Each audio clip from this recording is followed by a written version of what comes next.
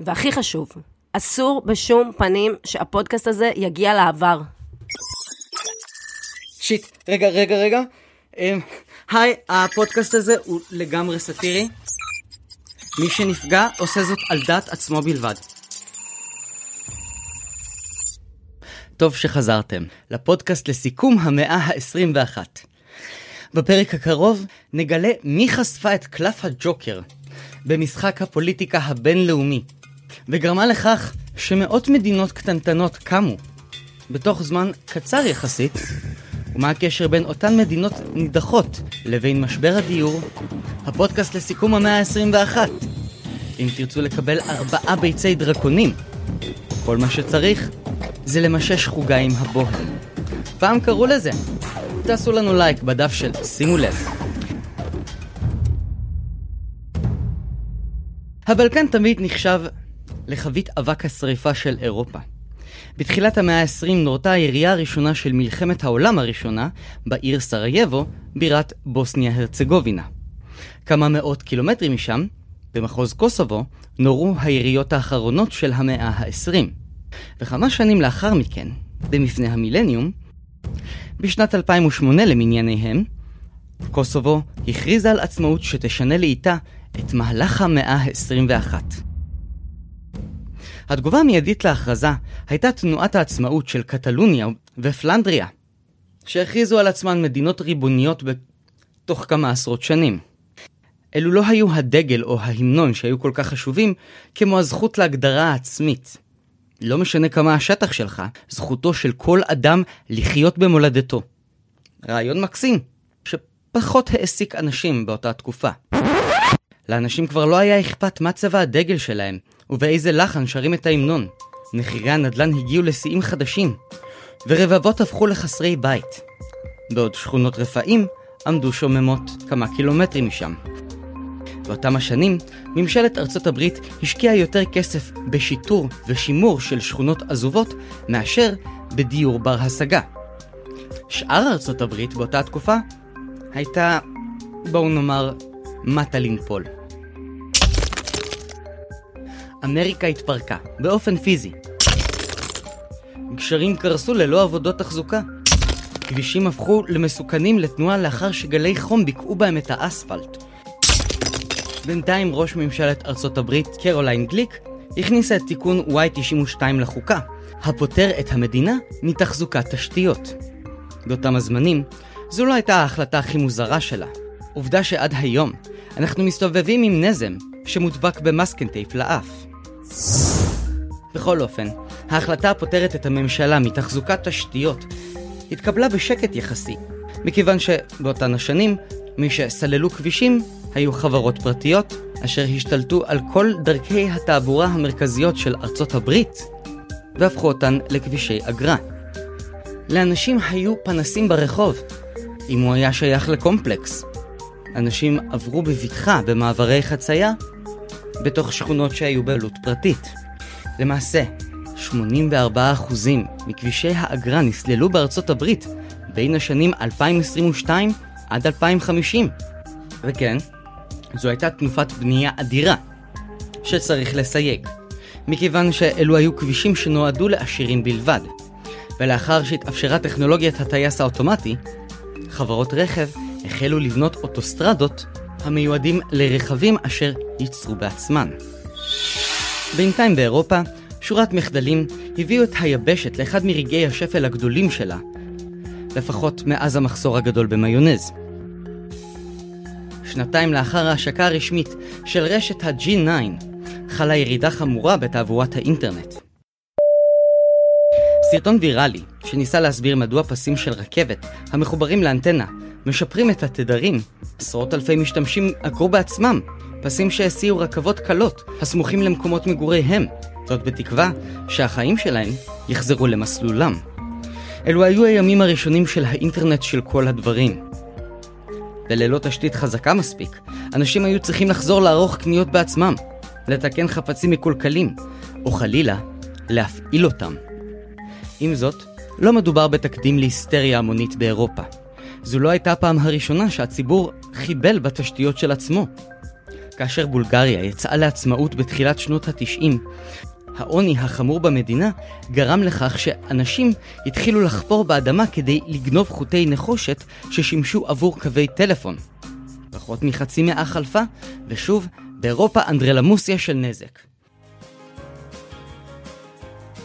לפני שנמשיך, הייתי רוצה להמליץ לכם באופן אישי על Human Cage, חברה בטוחה ואמינה שמספקת כלובים עבור בני אנוש. אז אם גם בני האנוש שלכם מתמרדים, תכניסו אותם ל-Human Cage ותוכלו לישון בראש כחול. שנתיים לאחר ההשקה הרשמית של רשת ה-G9, באירופה התמודדו עם החופים אשר הוצפו בשוליה.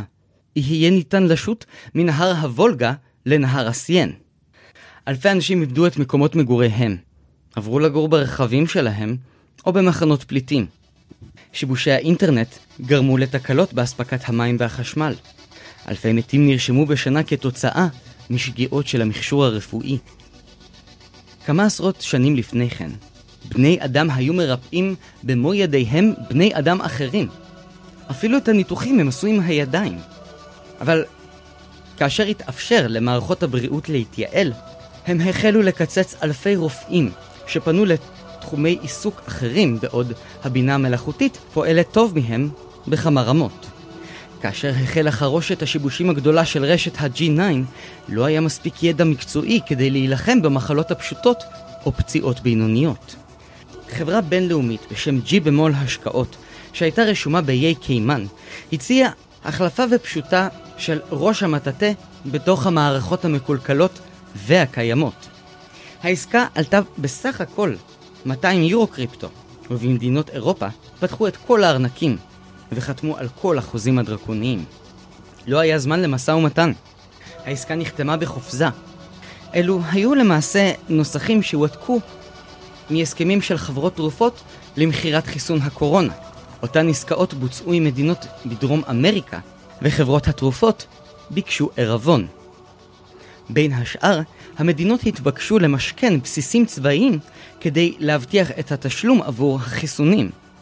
כעת, חברת G במול השקעות הכניסה לאחד מתתי הסעיפים את תחנות המטרו של מדינות האיחוד. אחד מכמה עשרות משכונים. 3 שנים לאחר מכן, האנטנות הוחלפו, אירופה הפסיקה לשלם רבע מהסכום, ואז קרה הבלתי צפוי. הודו החליטה להתאחד ולסיים את מלחמת הרחפנים שהחלה עם יציאתה לעצמאות של אוטרה פרדש. כעת הקריפטו-רופי הכניס את אירופה לאינפלציה, ובחברת G במול חיככו ידיים בהנאה. לאירופה לא היה איך לשלם עבור תשתיות הרשת, ולכן התאגיד ביקש לפדות את הכופר, תחנות הרכבת התחתית בכל רחבי היבשת, או כפי שהם קראו להם, בוננזות הנדלן הנסתרות. אלפי קילומטרים של תחנות ומנהרות הוספו לשטחי מגורים צפופים תת-קרקעיים. אנשים גרו בתוך כברות ענק של תאי שינה, ואף אחד לא יכל להתנגד. תאי השינה החלו בטוקיו בסוף המאה הקודמת, כאשר המרחק בין אזור העבודות לבתים הלך והתרחק, בחסות פקקי תנועה אימתניים ותשתיות שלא עמדו בעומס. כעת, המודל עבר לאירופה, כלומר, מתחת לאירופה. בכל עיר בירה, עשרות אלפי אנשים עברו להתגורר באזור הרכבות התחתיות, סמוך ככל הניתן למקומות העבודה שלהם. כדי להבין למה לאנשים היה כל כך חשוב לגור קרוב לעבודה, אנחנו נצטרך לחזור כמה שנים אחורה, לוועידת בית הדין הבינלאומי בהאג לענייני עבודה, אשר קבעה כי מטעמים של הבטחה וחיסכון, תאגידים יכולים לחסום את הגישה למתחם שלהם עבור עובדים שאחרו, וגם לתבוע את אותם העובדים נוכח הירידה בתפוקה, שנוצרה מכך שהעובדים לא הגיעו בזמן. לעניים לא הייתה נגישות למקומות תעסוקה במרכזי הערים. כתוצאה ממצוקת הדיור התרחשה תפנית יוצאת דופן, שאפשרה לגור בסמיכות למקום העבודה, תפנית שהביאה לעצמאות של 800 מדינות חדשות. הן לא קלטו הגירה, אבל כן סיפקו מגורים, כפי שאסביר מיד.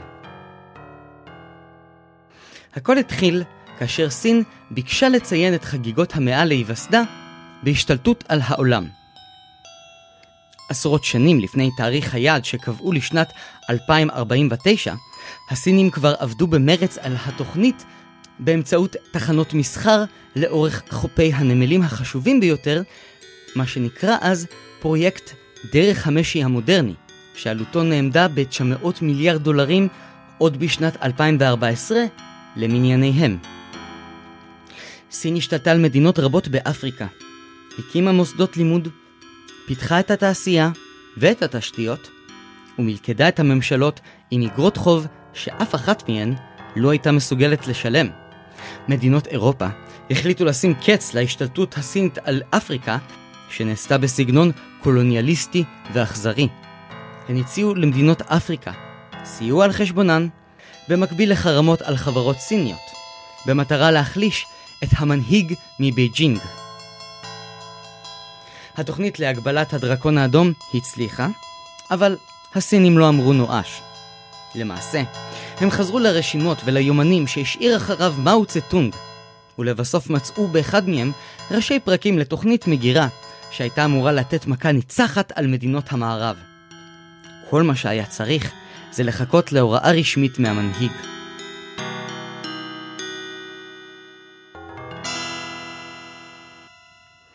המנהיג העליון הגיע למסקנה כי בשאר העולם לא זכויות האדם חשובות, אלא הדיפלומטיה והבירוקרטיה. כלומר, מי שזוכה להשפיע הוא מי שיש לו מדינה. ואם למישהו יש הרבה מדינות, תהיה לו הרבה יותר השפעה. לבסוף, בטקס ההזכרה השני לאסון הממותה בחומה הסינית, הכריז מנהיג המפלגה טאו באו כי פרויקט דרך המשי מופסק לאלתר וכל הסינים חייבים לחזור הביתה. נמלים ננטשו, שכונות מגורים עמדו שוממות, אוניברסיטאות הפסיקו לשדר בלוטוס. ל2 מיליארד סינים לא היה מושג מה מתרחש בחדרים הסגורים של בניין הקונגרס הלאומי של סין.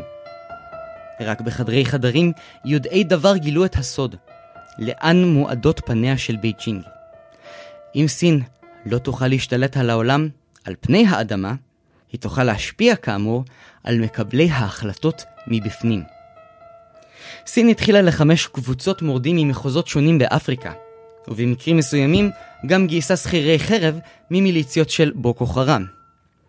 אפריקה עמדה לבעור, והעולם לא רצה לחזור על אותן הטעויות ממלחמת אוסטרליה-ניו זילנד, לכן אפשרו הכרזת עצמאות של 22 מדינות בטווח של 3 שנים. כולן היו חברות בארגון הניו-אום. לכולן זכות הצבעה. בכולן היו בנקים. בכולם תאגידים שיכלו להירשם ללא מס. וכולן היו רפובליקות האפרסקים של סין. כאן הזמן להזכיר כי לכולן הייתה את הזכות להקים שגרירויות וקונסוליות ברחבי העולם. אקס-טריטוריה שאפשרה לסין לשתול את עושי דבריה גם במדינות שניתקו איתה את כל הקשרים הדיפלומטיים. אבל איך קרה שבכל העולם נתנו למבנה שגרירויות להפוך לסוסים טרויאנים? איך מבנה כמו שגרירות נחשב קדוש גם בימים של כלכלה חופשית ורגולציה קפדנית? למה הקמת מדינות לצורך פתיחת שגרירויות הייתה מכת הנוקאוט של סין? כדי להבין את הרקע למהפכה הסינית, צריך לחזור לארגנטינה של תחילת המאה הקודמת. בעיר בונוס איירס הוקמה אחוזתו של איש העסקים דניאל אורטיז. האחוזה הוקמה מחוץ למרכז העיר והוזכרה לאנשים רמי מעלה, כמו למשל הנסיך מווילס.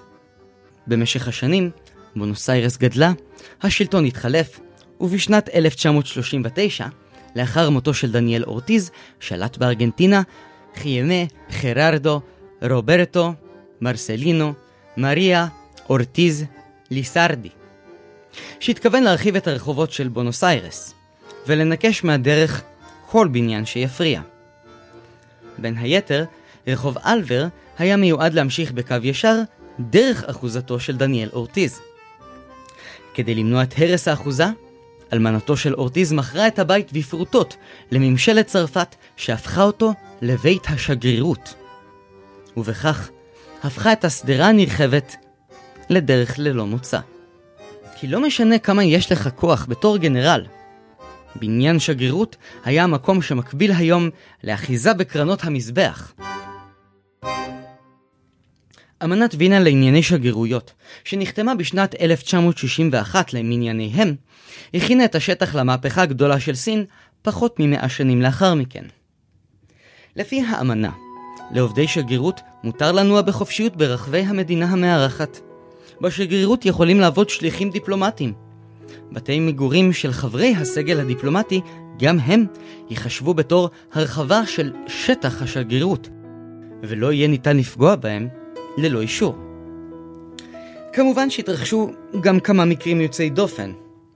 באפריל 1984 נתלו 2 סטודנטים בטריפולי, בירת לוב. זאת באשמת התנגדות פומבית לנשיא קדאפי. בתגובה התאספה מחאה גדולה מחוץ לשגרירות לוב בלונדון. בהוראת קדאפי, אדם בתוך בניין השגרירות ירה לעבר הקהל בעזרת תת מקלע. הוא פצע 11 והרג שוטרת בשם איבון פלצ'ר. כוחות בריטים למלחמה בטרור ניסו לקבל אישור כניסה לבניין השגרירות, אך סורבו. ובמקום זאת, החלו במצור על בניין השגרירות שהסתיים בגירוש הנוכחים. במקרה אחר, ג'וליאן אסנאג', מייסד ויקיליקס, בשנת 2012 למנייניהם, ברח לשגרירות אקוודור בבריטניה. לאחר 10 שנים בהם אסנאג' התנהג כמו אידיוט ברחבי השגרירות האקוודורית, העובדים החליטו לקחת את מבקש המקלט והשליחו אותו לרחוב, לשוטרים הבריטים שהמתינו שם במשך כל דקה. אבל שימו לב, במשך 7 שנים השוטרים לא יכלו לגעת באדם שהיה במרחק כמה מטרים מהם. מה הפלא ששגרירויות היו קלף הג'וקר במשחק הקלפים הבינלאומי. לא פלא שבתוך זמן קצר הן הפכו לבוננזה של המאה ה-21.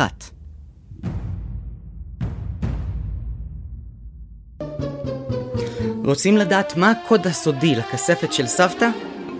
חברת שבתי דאטה תשאב את כל הנתונים הרלוונטיים עבורכם מתוך הקברים של כל בני המשפחה שחשבו שהם שומרים סודות. המדינות החדשות שקמו בחסות סין יכלו להרשות לעצמן לרכוש שטחים עצומים עבור השגרירויות, הקונסוליות ובתי המגורים. במקום בניינים ישנים וטרקלינים מפוארים, הם קיבלו חוות סוסים, מנחתי הליקופטרים, בריכות שחייה ואולמות באולינג. אך עם זאת, מעטים מעובדי השגרירות וחברות ההייטק שעבדו במתחמיהן יכלו ליהנות מהלוקסוס. רוב המתחמים הדיפלומטיים היו תחנות למסחר קריפטו-קרימינלי, או חברות להנדסת פרו שנהנו משטחים עצומים, בשטחי תעשייה צפופים, לצד הזכות לגייס עובדים מקומיים, בשכר הנמוך ממינימום ובתמורה לדרכון דיפלומטי. ההצלחה הייתה צפויה. בכל אזור מסחרי ברחבי תבל קמו 10 שגרירויות. כתוצאה מכך, מיליוני אנשים קיבלו הזדמנויות מגורים חדשות, שלא יכלו להרשות לעצמם קודם. כיצד זה קרה? הכל התחיל בסקר סביעות רצון שנערך בין השגרירויות השונות. בסקר עלתה מסקנה אחת ברורה. היעילות של העובדים נפגמת מכיוון שמוטרדים ענייני מגורים וחוששים מאוד לאחר לעבודה בבוקר. אנשים פחדו לאחר כאמור מכיוון שלא הורשו להיכנס למתחמי העבודה לאחר תחילת המשמרת ונתבעו עקב כך. בהתחשב בעובדה שלרוב האזרחים מן השורה לא הייתה את האפשרות הפיזית להגיע למתחמי התעסוקה, חברות הענק עשו ככל שביכולתן כדי לפתור את בעיית האיחורים. חוקרים מאוניברסיטת ג'רארד קושניר בצנעה מצאו כי המאבק המשפטי הבינלאומי נגד איחורים הגיע לסכומים של $52 מיליארד. זאת בשעה שאספקה של הסעות לעובדים הייתה יכולה לעלות רק $820 מיליון. מי שחשפה את המחיר העצום והמיותר הייתה שגרירות דרום מזרח רודזיה בביאליסטוק, שאף הציבה אלטרנטיבה, דרך אנושית ומתקדמת לתגמל את העובדים החרוצים. השגרירות אפשרה ל100 העובדים המסורים ביותר של הרבעון להקים לעצמם שטח מגורים במקום 2 מגרשי טניס שבבעלותה, אלגוריתם התפוקה של השגרירות ראה עלייה חדה במוטיבציה של העובדים, דבר שהתבטא בתעבורה חדה יותר של מים בברך. שגרירויות נוספות ניסו לקדם את המהלך, וחשפו מימדי הצלחה חסרי תקדים. עם זאת, אנשי הסגל הוותיקים התרעמו בהתחלה נגד ההחלטה שקיצצה להם בשטחי מגרשי הגולף או במתחמי החץ וקשת. כמו כן, היה כאן מלכוד. העובדים לא יכלו לשכור חברות בנייה חיצוניות מכיוון שהיה מדובר בשטח של שגרירות. הם לא יכלו להכניס פנימה אף אחד מחוץ למסגרת המשפחה הגרעינית, לרבות בעלי מקצוע. הציוד שיכלו להכניס לשטחי השגרירויות היה מוגבל, ולכן משפחות רבות נאלצו לאלתר מבנים ארעיים שהיו עשויים פח או ניו אסבסט, שאומנם יצא משימוש בתחילת המאה, אבל היה קל לייצור במתחמים סגורים וקטנים. וממילא השתמשו בו בתור מבנה השייך למדינה אחרת. שכונות פחונים קמו בחצרות של השגרירויות היפות ביותר, וכאמור, הרגיזו מאוד את אנשי הסגל. ברקע אנחנו שומעים את פטמה חוטובלי, יועצת לענייני קידום עסקי בחברת הדחפורים האוטונומיים און בגץ, שפעלה מתוך שגרירות הרפובליקה הדמוקרטית של מרכז הקלימנג'רו שישבה בקורסיקה סיטי. חוטובלי נשמעת מתלוננת על כך שעושים לה את הנוף מהחלון עם שכונת הפחונים שבתוכה גר המזכיר שלה. אבל שום דבר לא יכל לעצור את התנופה. אנשים עברו לגור בשכונות פחונים אומללות, בעוד ערי רפאים נותרו בשיממונן במרחק נסיעה באוטוסטרדה.